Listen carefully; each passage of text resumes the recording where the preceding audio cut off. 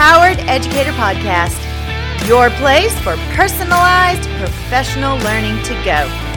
Join me as I discuss educational topics that empower educators to take control and ownership of their own professional learning. I'm your host, Mel Vandevort.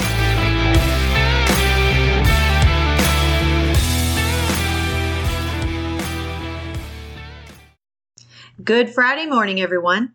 I was supposed to do an all booked up episode last week. However, a yucky little stomach thing is what I did instead.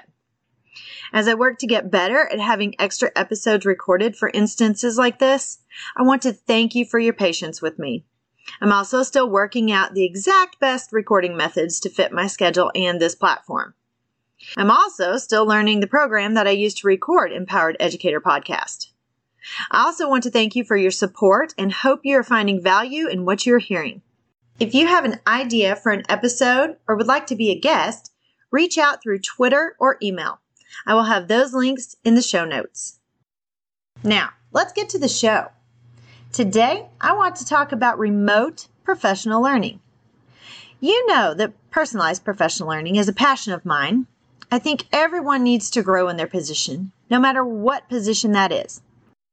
You wouldn't want to visit a doctor that didn't continue their professional learning and only knew about old techniques and methods to treat your illness, would you? There are advances in medicine every day. I don't think parents want their kids to learn from educators that never educate themselves. Methods change, new tools are added, and educators need to keep up in order to remain effective. Think about it.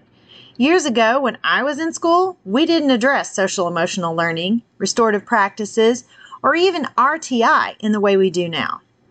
We had chalkboards that morphed into whiteboards and then into interactive boards, and now students have their own devices. While I still love to have an actual book in my hand that I can mark up, sticky note, and annotate, the traditional textbook learning is a thing of the past, and teachers are using textbooks only as references instead of the complete learning platform. Remote learning can be hard for everyone, even adults.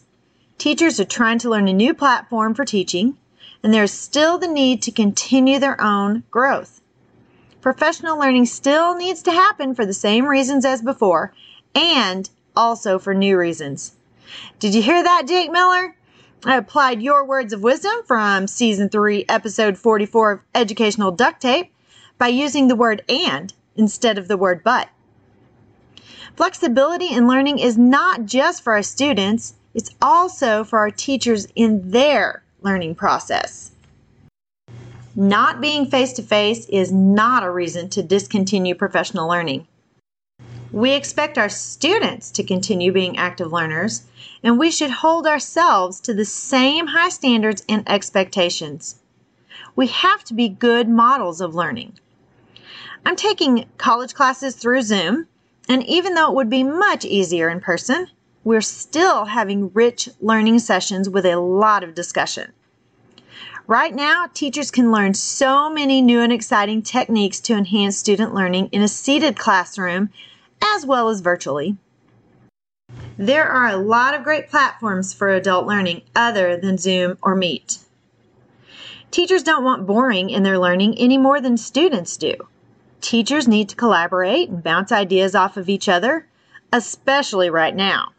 Teachers need to learn from each other about what is working well, what is not, and how to fix it. I'm in several educational Facebook groups. There is pretty much a group for whatever you're looking to learn. Many of our favorite platforms like Wakelet, Flipgrid, Google, and Buncee have a group. There are a lot of others though. Those are a few that I'm part of that just came into my head just now. And I learned so many tips and tricks and different ways to infuse them into a learning environment. Right now, during this time of remote and hybrid learning, leveraging human resources is vital for professional learning. Teachers have different skill sets and abilities that they can share with others for a successful school year. Utilizing others as a learning tool should carry over even after COVID ends.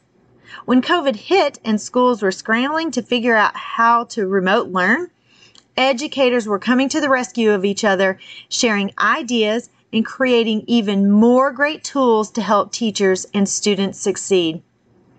Educators are amazing people who have big hearts and want to see others succeed.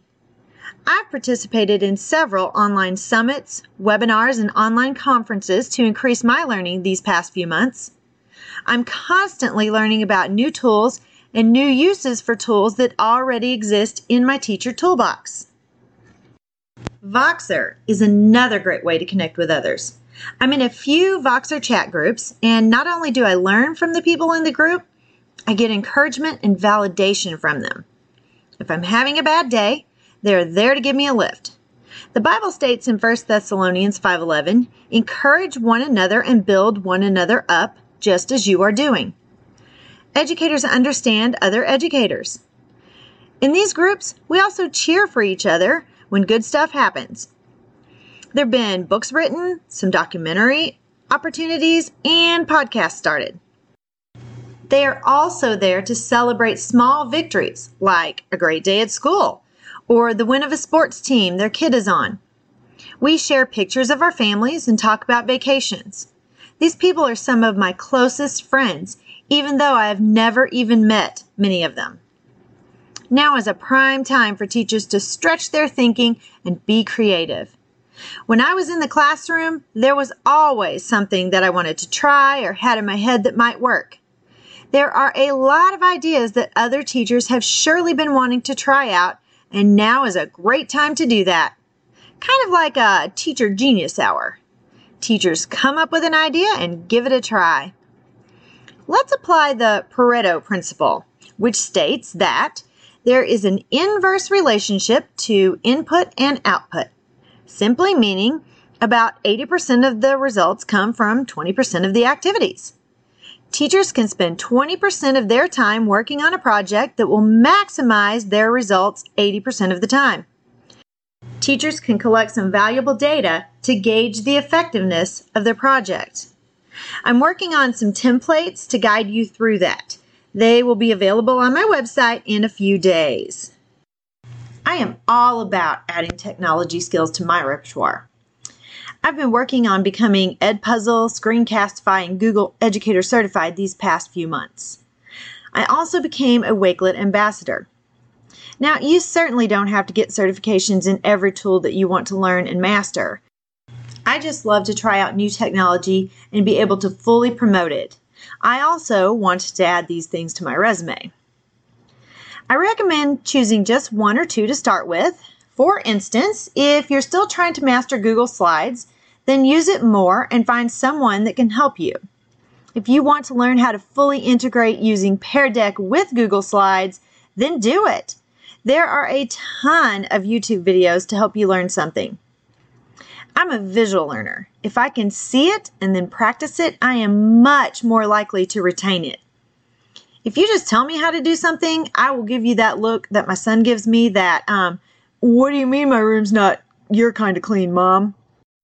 Sometimes he even gives me this.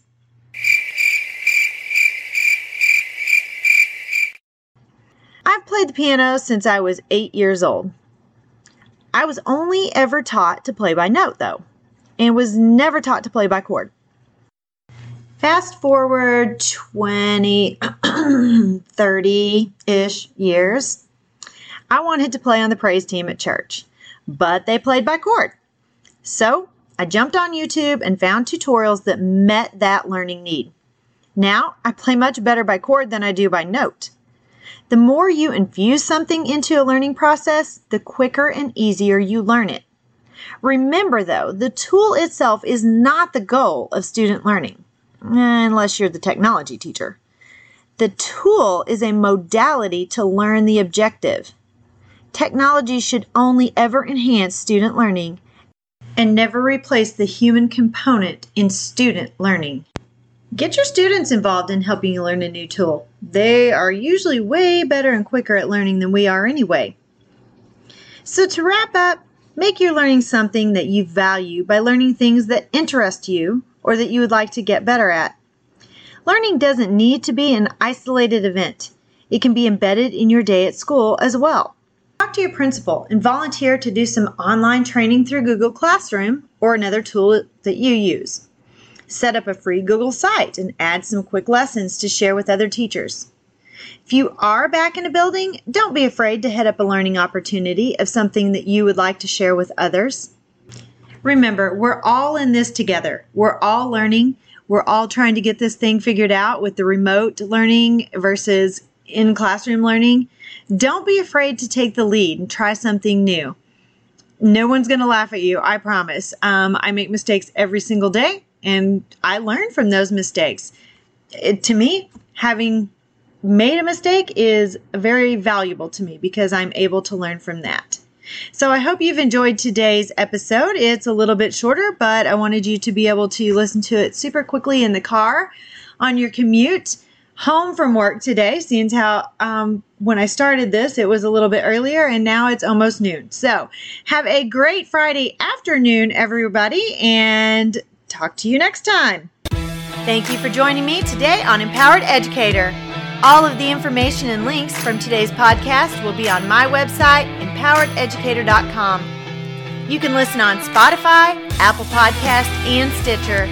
Remember, professional learning should be sustainable, applicable, active, and targeted. So power up for personalized professional learning to go.